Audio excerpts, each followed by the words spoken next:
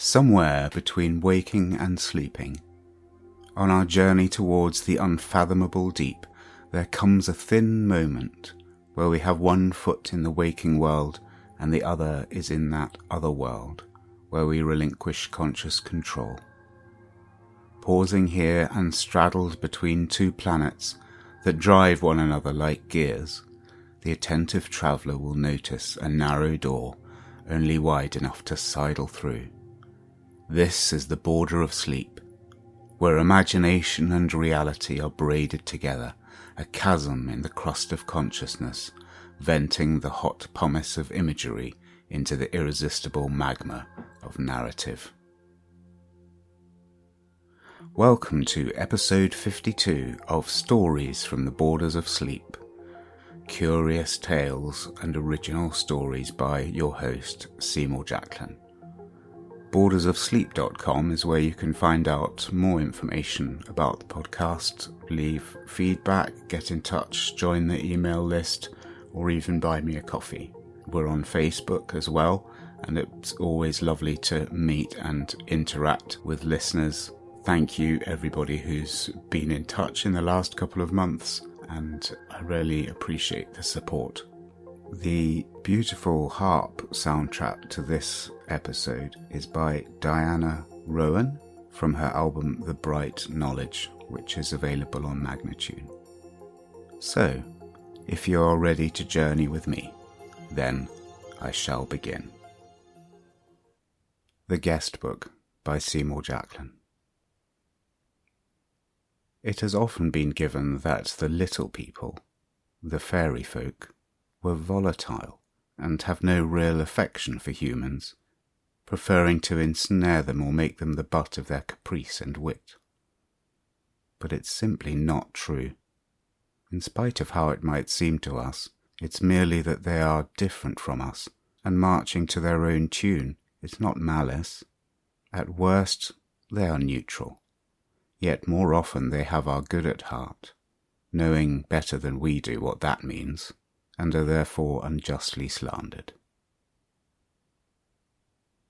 Mirabelle left a guest book in the tiny shed by the entrance to the nature reserve. It was just an old exercise book, with a hole punched in its spine and a pen on a piece of string threaded through. 3 or 4 times in a year somebody might write in it. Mid-January that year, she went down on one of her less frequent visits, battling through the cold. There was little to do in the dormant parcel, but she liked to see if all was in order, and she would replenish the suet balls she kept hanging in the trees for the birds.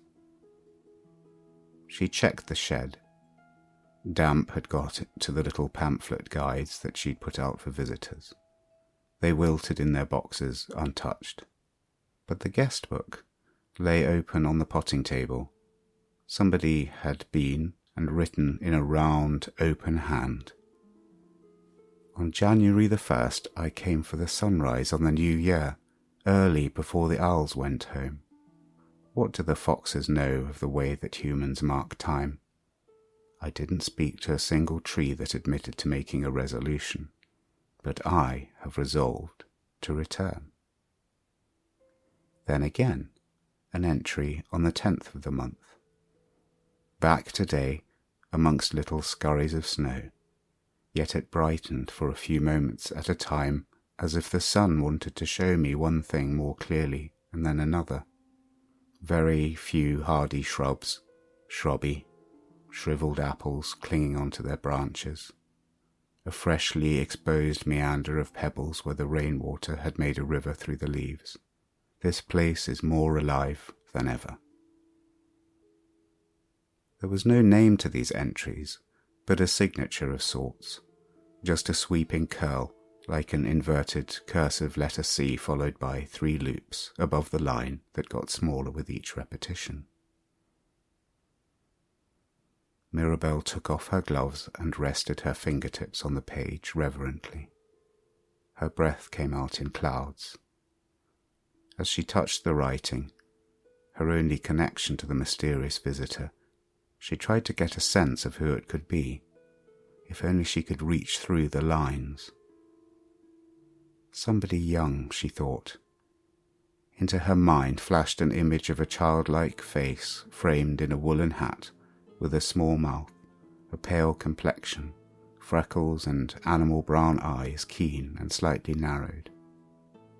It made her think of herself as a girl, and she suspected that her imagination was just trying its best to help her. Nevertheless, this face stayed with her. A merry blend of curiosity and amusement came to play with her as she went about her chores that day. Perhaps more than that. It was the strangely warming sense that she had a friend. Someone out there had made contact, and whoever they were, she liked them. The following day she was awake before dawn, as usual for this time of year. An enchanted hour in which the sleep spell still held sway in the land, and the night, with all its secrets, was quietly stealing back into the earth. Her hands woke up ever so slowly as she filled the kettle. This was the ritual with which she brought the day into being, sparking a single spreading source of warmth as she lit the stove and set the kettle to stutter upon its blue flame.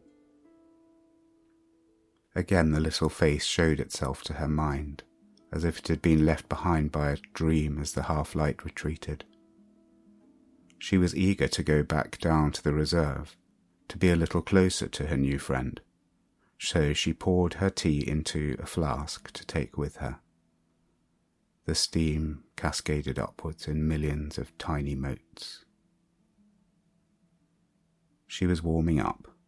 She bundled herself in her woolen shawl that smelt of lanolin, and pulled on her gumboots. The reserve was a short way down the track, accessed by a gap in the hedgerows that accommodated an old field gate. The night had been open and clear, so there was a frost, but the sky was now canopied with low cloud, and she was grateful for the white outlining of the icy track. A coating of frost lay atop the gate, with the miniature ice crystals ranged up like a tiny forest. They looked faintly blue in the pre-dawn light. Iron clanked on iron as she opened and closed the latch, letting herself in. She stood on a path that was hedged with dry bracken and had a ditch on one side, with compact bunches of rushes poking up. It was usually a little damp underfoot there, but the frost had made it like concrete and hardened the swirling ridges in the mud. The shed nestled with its back to the hedgerow a few yards away on her right. She wanted to hurry in there to check the guest book, but she sensed, as she often did, that there was a right order in which to do things, and she ought not to break the routine of her usual patrol along the path that skirted the perimeter of the nature reserve. As she walked, the light grew a little stronger. Blue-grey dispersed, and it seemed reverently silent until a blackbird startled out of a hawthorn, scolding her for interrupting its berry breakfast. As if in reply, she heard a pheasant's cry like a rusty portcullis off in the woods, scraping. There were tiny movements in the hedge. A gentle slope pulled the sod away from the soggy ground and made a drier area to the east that harboured a few very ancient, twisted apple trees. These fruited only sparsely in good years, and no market gardener would have tolerated such unproductive limbs. However, they entertained a presence, like a group of elders gathered and overlooking the landscape. Their silhouettes were impressive, and they were worthy of respect. Their fissured bark and knotholes gave shelter to many creatures. Further back the heath gave way to woodland, such native trees as could keep their feet in the soft ground, alder, birch, goat willow, and deeper in oak, beech, and maple. Her circuit rarely departed from her regular route around the property, but she would find that the particular parts where she walked fast or slow would vary from day to day, sometimes lingering over details of some new thing that caught her eye, sometimes striding with the pleasure of movement, or standing still with a sense of her own uprightness between earth and air. This piece of land had come with the house, and nobody had done anything with it for decades. She could think of no better use for it than to dedicate it to the wildness that had already overrun it, and have it designated as a small nature reserve. The only government she imposed was to keep the paths passable, and this mostly by walking them regularly. As the sky lightened, the frost had begun to disperse upwards into a light mist that still clung to the ground. Rigid blades of ice-coated grass crunched under her feet, giving way to last year's fallen leaves, crisp and outlined in white when she came to the edge of the woodland. Here she stooped and picked up a couple of dried oak apples from the ground. She always marvelled at their perfect roundness, like oversized marbles, but light as sponge, with a tiny hole in each of their brown speckled skins where the larvae had bored their way out. While her eyes sifted the woodland floor, she spotted a few of another sort of oak gall, the knopper galls.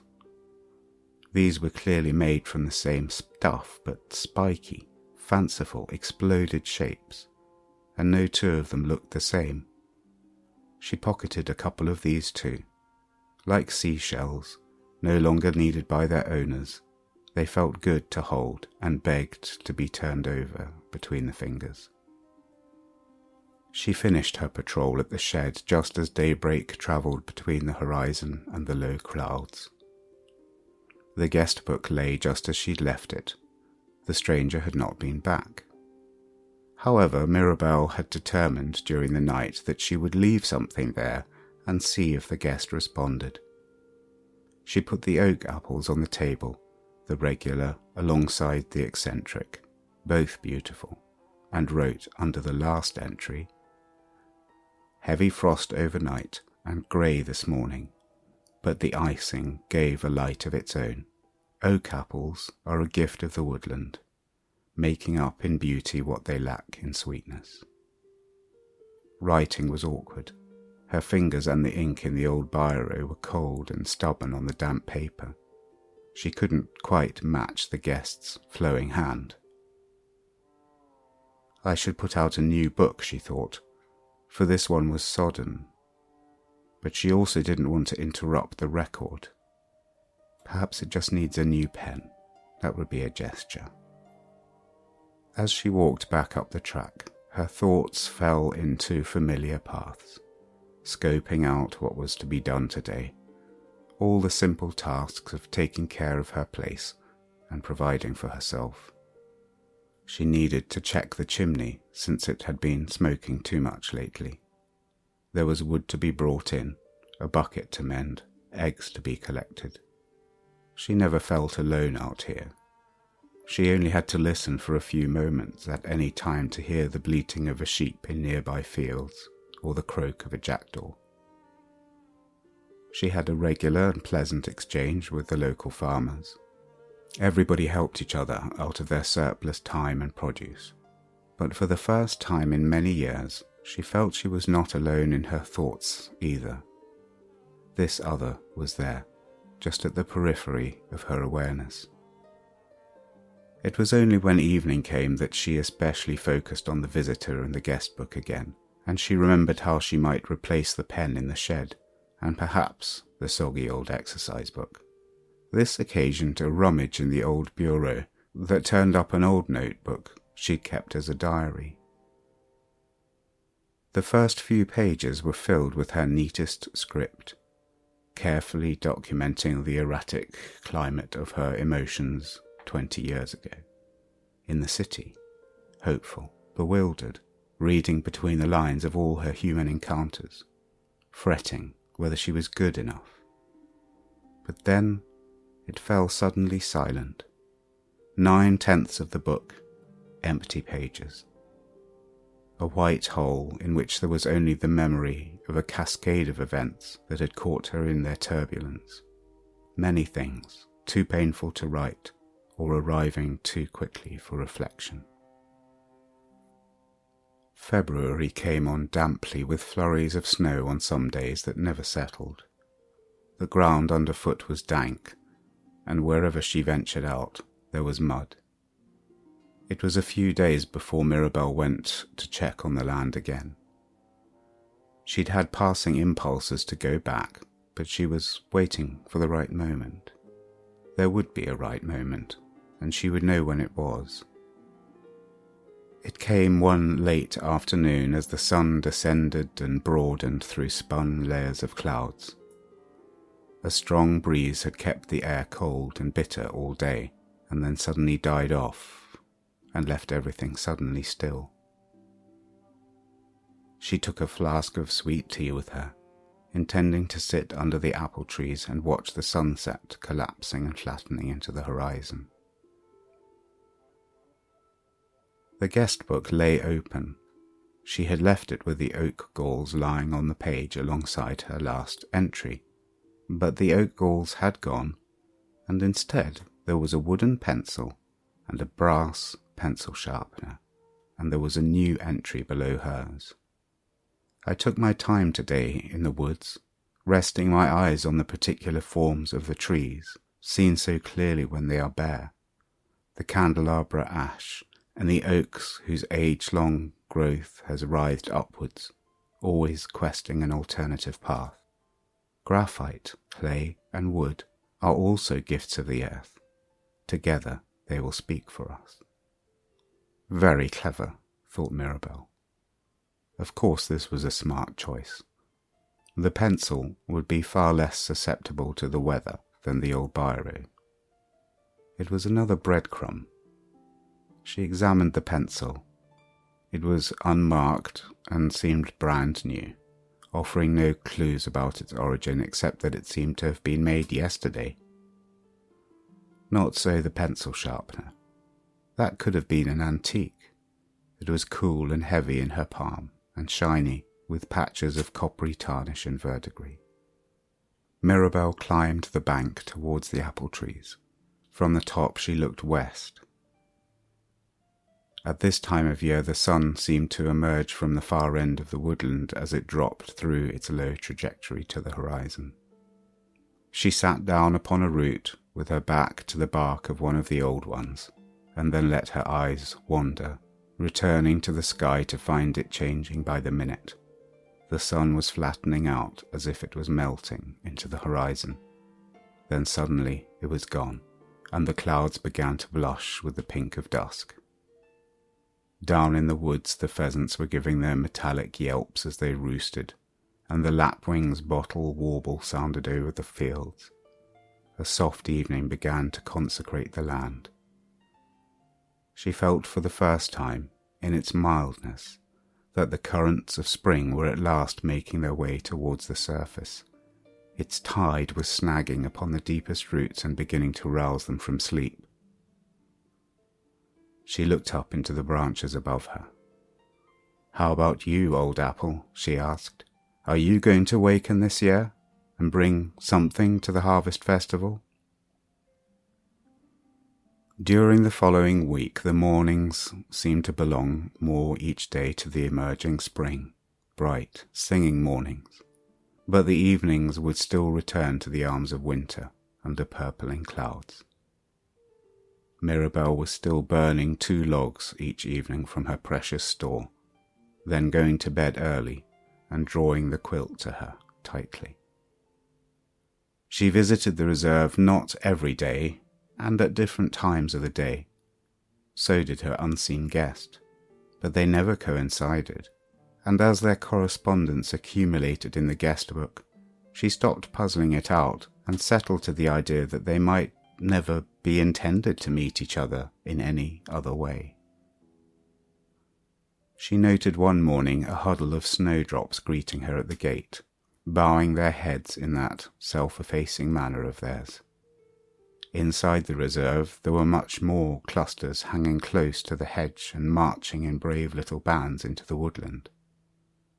She wrote in the guest book, "White heads of snowdrops call a truce, and so the negotiations of the old year and the new are begun, one beauty giving gracious precedence to another.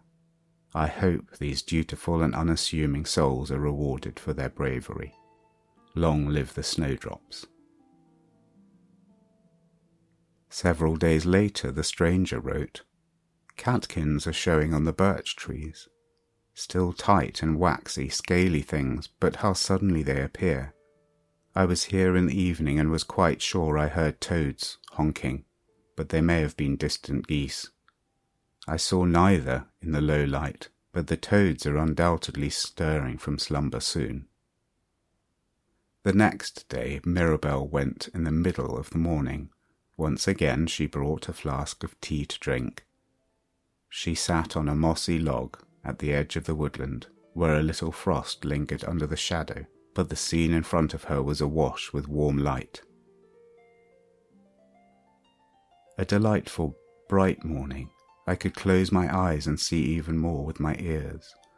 And I know spring is at the door when I hear the great tit huffing the miniature bellows of its throat, cheeping like a water pump that needs oiling. Some convocation of magpies was ratcheting away in the wood, and the hedges were full of dappled movement. The guest soon replied, "Nests are being made, still so well hidden, even though the trees and bushes are translucently bare. I see the birds flying with their beaks full of winter-bleached grass. They are so picky about the pieces they choose, and yet I cannot distinguish one strand from another, or know how they decide exactly which piece they need." Between them, Mirabell and her unseen visitor kept an account of each subtle footfall of the approaching spring, the unfurling of catkins, the first buds of new growth, the unfolding of furry fiddlehead ferns. On the last day of February, Mirabell went shortly after sunrise, which came noticeably earlier and rather suddenly. Today, there was a clutch of freshly cut daffodils, poised in a jam jar, facing outward eagerly with their trumpet faces. The jar had become a lantern, bright with the refracting light of a single sunbeam that sliced through the window of the shed. In that perfect moment, Mirabell heard a skylark, climbing up and trilling in the sky above, and her heart went singing upwards too, faster than thoughts. There was a fresh entry in the guest book. "All things yellow are the soonest to come, flowers on the gorse and broom, the celandine and the primrose, and these beauties. May they bring the fanfare of the emerging year into your home." How wonderful, she sighed aloud to herself. Mirabell carried them back to her cottage. She changed her tablecloth to a white one, with trills of delicate green foliage woven all over it. Then she set the daffodils on the table, still in their humble jam jar, where once again the light from the window found them and set them aglow. Each time she looked at them she had a special delight in knowing that somewhere she had a friend, and not knowing quite where or who was also a right thing somehow, for, to tell the truth, not all of her friendships had gone well in the past, and she tended to come off as the one who did all the work. This distant kind of intimacy suited her for now. If March came in like a lion, it didn't roar, but it graced the sunlight with the glory of its golden flanks and trod gently through the fields. When it happened, it caught her off her guard. She wasn't quite ready for the mystery to be unveiled. She had decided to pay the briefest of visits to the reserve, just pop in and see if there was anything new. On such a day there was a late morning lull. The birds had done the work of singing the sun almost to its height, and they were engaged in foraging the hedges, bustling from branch to branch in a continuous game of musical chairs.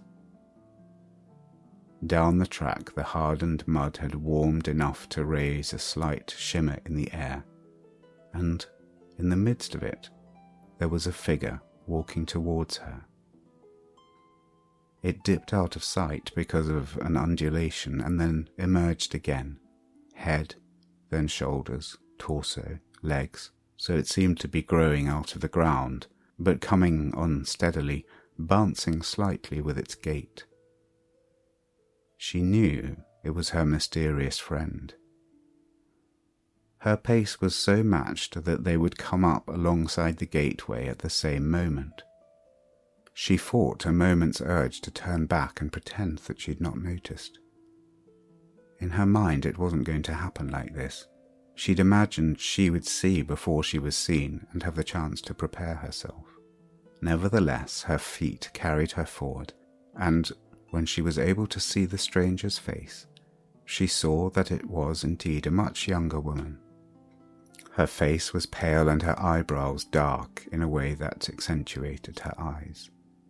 Her brown hair showed in two plaits that came down to her shoulders below a red knitted hat. The girl was smiling broadly and watching her directly, not averting her eyes as strangers often do when approaching on a path. There was no doubt that she'd been noticed, and an interception was inevitable. They stopped at the gate, facing each other. They greeted each other spontaneously, with a laugh, like old friends in the habit of familiarity. The girl lifted herself up on her toes as she laughed, and opened her mouth much wider than she needed to. "Hello," said Mirabelle, returning to some formality but still beaming with her eyes. "Hello," said the girl. "We meet at last." They introduced themselves. The girl said her name was Ariane. Mirabelle in an instant forgot whatever had occupied her thoughts so far today, felt herself relaxing into the unexpected, as so seldom happened. "You first," said Ariane, pushing the gate open for her. They filed into the reserve and stood just inside the gate, blinking, breathing, feeling the sun on their faces. Two old friends sharing a moment of absolute contentment with no need for words. Then they started to walk together, and it was obvious to neither of them whether the other was leading or following. When they came to a holly bush, standing forth still a deep evergreen against the pale and bare surroundings, brazenly reflecting the light from its glossy foliage, Ariane reached out and rubbed one of the leaves. "Preparing and serving food all winter makes you tough and beautiful," she remarked. The holly was still sporting a few berries, new, bright and waxen as if they had bloomed that very morning. "Tough and beautiful," Mirabelle assented. A little further on, Mirabelle pointed out the rugged gnarling of hawthorn trunks interlaced. "I see so many faces in there," she said. "Entire worlds," Ariane replied. A woodpecker battered its beak against a tree somewhere off in the woods, giving a sudden glimpse of depth there that was heard and not seen. It reminded Mirabelle precisely of the sound the staircase had made in her apartment, another place, a lifetime ago, and for a moment she was in two places at once. She was about to mention it when Ariane pointed out, "That woodpecker's a rude wake-up call for a sleepy tree," she laughed. Mirabelle resolved herself to the present again and thought of the old apple trees up the hill. "I wish she would go and knock on those old apple trees and awaken them. I live in the hope that they'll revive and fruit," she said. "It seems they were well loved and cared for. I suppose they deserve to retire one day too," said Ariane. She pinched off the yellow folded wings of a gorse blossom and placed it on the tip of her tongue. "Have you tried these? They're delicious." She closed her eyes and bit into the sweet petals. Mirabelle took some too, and they stood side by side, savouring the sight and the taste of the blossoms all at once. Mirabelle felt her pleasure in each moment was doubled by having a friend to share it with. She'd grown used to chuntering in her head to an imagined version of Ariane. How much more perfect it was to stand within arm's reach of her. As they picked their way over the damper ground, the air cooled and brought to them the blended, bitter tinct of mud and reed. Presently they stood on the highest point in the reserve, beside the apple trees, letting their eyes rove near and far over the mosaic fields and hedge lines in the surrounding heaths and downs. The sky above was an immaculate gradient of blue textured with sponge-dabbed traces of white cloud, and the skylarks were in full throat, high up, too high to be seen, but very much heard. The track back up to Mirabelle's cottage ran to the right, and to the left in the direction from which Ariane had arrived. "Will you come back to my house for a cup of tea?" she asked. "That would be perfect," said Ariane. They entered through the back door of Mirabelle's cottage. The oilskins on the back of the pantry door had warmed in the sun and accounted for the slightly rancid smell that met them there. They shook out of their outer layers and hung them up too. Ariane took off her hat, pulling a few strands of hair away from her plaits that then frizzed into a tawny halo. She sat at the table while Mirabelle fixed a pot of tea. The daffodils were still there, and had kept their colour even though they were now papery dry and a little shrunken. When Mirabelle returned with the tea, they slipped into the easy ritual that accompanies it before there is any further exchange. "Milk? Sugar?" "Just black, thank you, no sugar." "Lovely." "I'm sorry, is that a little strong?" "No, that's perfect." They observed the silence of the first sip, and then dared to engage each other's eyes again, both trying their utmost to make their contentment obvious to the other. "I wondered if I would meet you today," Ariane began. "There was something in the air. I even tidied my hair a bit. Usually it just does as it pleases." She smiled, then blew a stray strand away from her eyebrow. "You have lovely hair," said Mirabelle. Her own hair was salt and pepper grey, but thick, and she kept it pinned up tightly, but in a vaguely improvised manner. She wanted to jump in with questions. "Where do you—" she began, but she tailed off. She wanted to ask where Ariane lived, but it didn't seem appropriate somehow, as if it might break a spell if she were to pry too much.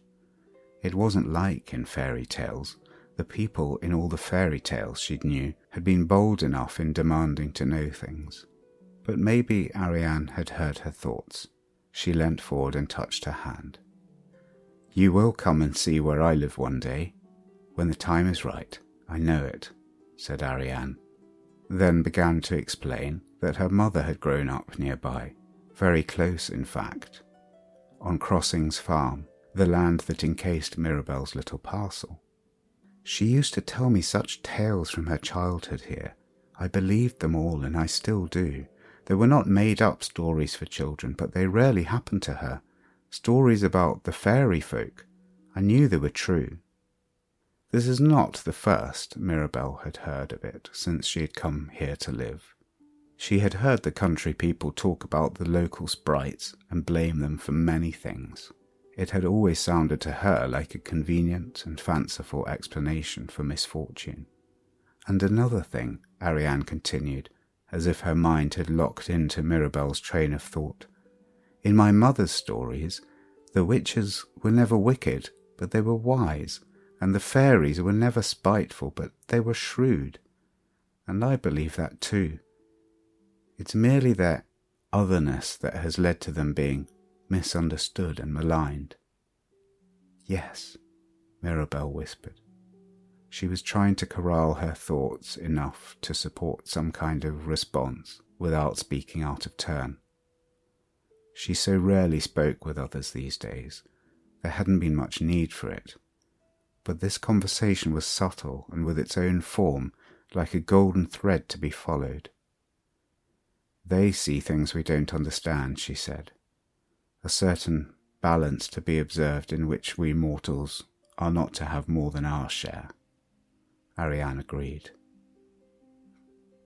They chatted on until the morning was almost spent, even though it seemed their conversation happened outside the dictates of the clock. Ariane took her leave around noon, and they said goodbye without insisting on any plan to meet again. They both felt sure it would happen when it would. The next time Mirabelle took the track down to the reserve, she noticed everything with a new intensity, as if a mist had lifted. Ariane seemed to be projected from her side and walking at her shoulder. A blackbird was doing sentry duty on the gatepost when she arrived. It didn't startle off until she put her hand on the latch, rather tipped its head and looked at her first with one eye and then the other. The hedges were still bare, with their mess of twigs covering boles of crooked elder and hawthorn that were faded like driftwood. The heads of the snowdrops were beginning to splay out and look a little ragged. She paused by the gorse where she and Ariane had taken a little of its nectar, and it's there she saw a butterfly, a small tortoiseshell, slow clapping its mottled orange wings open and closed with a rhythm like breath. It must have just lately surfaced, hungry from its hibernation. She held her breath for a cycle. Like all those of our ancestors who've made their paths in the wilderness, she couldn't help but read some portent of good fortune from an encounter like this. The first butterfly of spring, she whispered to herself. Certainly something to write about in the guest book. Just a few days later, Mirabelle came upon Ariane sitting on her favoured moss bench in the woodland. It was a high afternoon, and warm enough even inside the woodland to go without a coat. Noticing her, Ariane called out, "Happy Ides of March!" "I hope so," said Mirabelle. The two of them sat together for a while in the piebald shade, with their feet among the greening undergrowth and a galaxy of white wooden anemones. They watched the hoverflies suspended in shafts of sunlight. Again Ariane accepted an invitation for another cup of tea, and they wandered together back up to the cottage. The light came lower through the window and caught every tiny droplet in the steam from the amber column of pouring tea. Ariane was leaning forward as if she had something to say. She waited until the pouring was done, then she spoke. "I saw you wrote in the guest book about the tortoiseshell you saw." "Oh yes, I had a funny thought that it may have been hibernating in the shed and dreaming about us writing in the guest book, so that it knew exactly when it would be the right time to come out," said Mirabelle. "Do butterflies dream?" Ariane mused. Then she leant forward again and put one shushing finger over her mouth. "I'll tell you a secret," she said. Mirabelle wasn't sure where to look. The girl's eyes were so alive. She idly traced the pattern on the tablecloth with one finger. Ariane's eyes followed her fingertip in silence. Then she spoke again. "I asked my mother about the tortoiseshell once, for I had never seen this strange creature called a tortoise except in picture books. But then there were tortoiseshell cats and glasses and combs and butterflies. Then she told me something that she had learned from the little people, as she called the fairies." Ariane continued, "Every creature, before it is born here, passes through the earth on its way to its body, a journey of many steps. Just before they come into being, they pass through the marbling pools, and that's where they're imprinted with the distinctive markings that they'll show when they're full grown. She told me that a tortoiseshell butterfly and a tortoise both pass through the same marbling pool. Isn't that a thing? But the tortoiseshell comes as a caterpillar first, It's a spiky black and yellow worm, said Mirabelle. Oh yes, but its full form has those radiant wings. That's what the marbling pool endows. So in the chrysalis they're just remembering who they are, said Mirabelle. Ariane nodded. Every creature, Mirabelle murmured. She studied Ariane's freckles for a few moments while the girl's eyes were still on the patterned tablecloth. Then she let out her breath in a slow sigh. How sad, it seemed to her, that humans had so quickly forgotten these things, forgetting how their pure souls had arrived already baptized, and then tried to live, so often shamed for their particular markings. She suddenly thought of something the sculptor Michelangelo had said. The sculpture is already complete within the marble block before I start my work. It's already there. I just have to chisel away the superfluous material. She was about to mention this, but her eyes tangled once again with the patterned tablecloth, and the swirls began to dance with life as if she were looking into the depths of one of those marbling pools. Instead, she said out loud, "Every kind of story is rarely a kind of remembering." The words seemed to come from inside her, as if another had spoken through her, but it came from her remembering self, and she knew it in her knowing bone. The moment was held between them for a few breaths, while Ariane nodded slowly. "I suppose the same goes for tortoiseshell cats," she said suddenly. "No wonder they're so wild at heart." They both laughed. That was it. The spell was broken. But even that was right. The loom's shuttle needs to pause at the end of the weft before it flies through again. They spoke of more commonplace things until it came close to dusk, and Mirabelle got up to turn on the lamp. "I should leave before dark," said Ariane. "I should put the chickens to bed," said Mirabelle. They said goodbye at the top of the track. The moon was showing just above the hills, partially, oval and pinkish, as if it was a great egg about to hatch the night. "Oh, it's a full moon," said Ariane. "A full moon on the Ides of March," said Mirabelle. "The last full moon of winter." "We'd better keep our wits about us," said Ariane. Mirabelle watched her walking down the track until she got as far as the gate to the reserve, where she seemed to stop. In the gloom she could not tell whether Ariane had continued or turned aside through the gate. The moon hoisted itself into the sky, and a low mist began to settle into the hollows. The hens had already put themselves to bed and were waiting for her to shut them in. She didn't bother lighting the fire. She felt warmed from within, and she felt tired, a goodly weariness from a day well spent. She sat for a long time with her old diary on her lap, but didn't open it again. No use raking over the dead coals, she thought. Tomorrow is another day. She did occupy herself a while wondering about Ariane. Still she was a mystery, but she was smart and kind, and it was nice to see in someone so young. But how old was she exactly?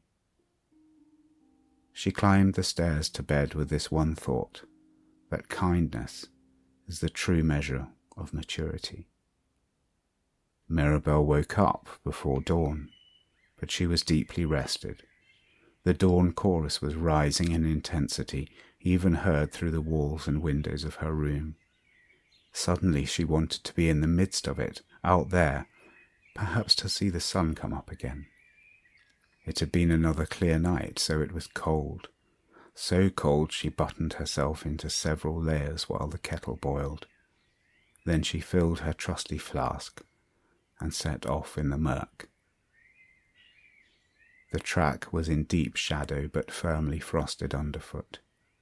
Her peripheral senses took her well beyond what she could see with her eyes, for every copse and hedge was filled with the clamour of birds near and far. The countryside was overlaid with a topography of sounds. It was surely her blackbird gatekeeper who alerted her that she was close to the entrance of the reserve. From the gateway she could see the sky beginning to pale and brighten to the east, and the apple trees loomed in silhouette against it. She took the path towards them. Coming closer, she noticed light on the trunks, paler than the morning sun, almost green and seeming to glimmer. It was beautiful. She thought it could be droplets of dew, but there was also a snaking motion of light against the trees, as if it was reflected from water. She was so intent upon this, and hurrying, that she didn't notice Ariane crouching in the grass until she almost fell over her. "Shh!" A pale face looked up at Mirabelle. Ariane motioned frantically for her to drop down beside her, then pointed towards the apple trees.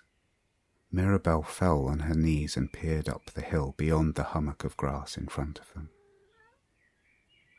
She disbelieved what her eyes saw. At first it looked like a glowing liquid in motion.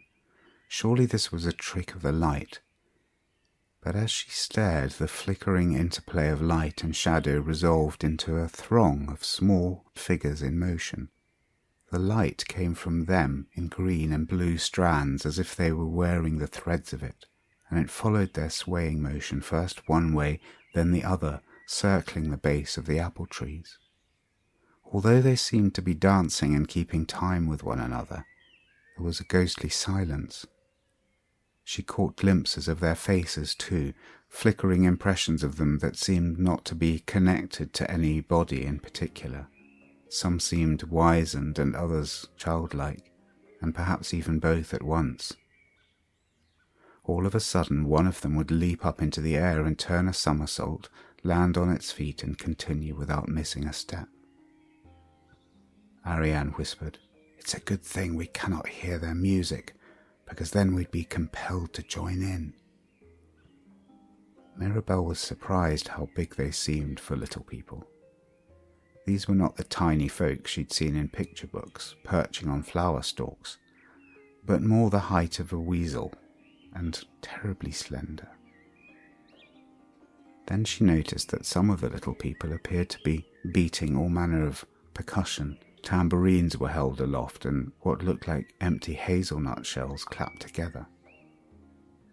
These musicians were concentrated around another group that was moving among them, carrying a sort of cauldron on their shoulders, slung between two poles, and occasionally another would break from the dance and come and fill a nutshell from it and carry the liquid back to the dancers, whence it was passed from one to another until it needed refilling. It seemed to put a fire into their steps. The dance increased in intensity as the dawn sky brightened, and the sun was surely beginning to ascend over the horizon on the other side of the hill. Ariane whispered again, "They're watering the trees." Indeed they were, if water was what it was.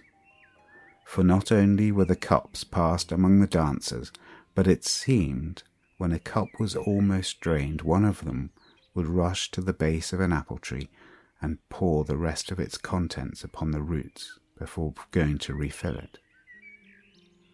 "I wonder if they're waking them up," Mirabelle answered. The salmon tones of the new day were fast overwhelming the subtle hues of the dancers and their light, so they became increasingly difficult to perceive. And then suddenly the orange arc of the sun's brow lit the top of the hill, and they were seen no more. Only the mist of dew held a faint, swirling impression of where they had been. Mirabelle and Ariane stayed down in the damp grass, but turned onto their elbows facing each other. "I think you will have good apples this year," said Ariane. Then all of a sudden they were both overcome with laughter, ludicrous, intense waves of it. And so we shall leave them, rolling with undignified mirth and full of the joys of spring.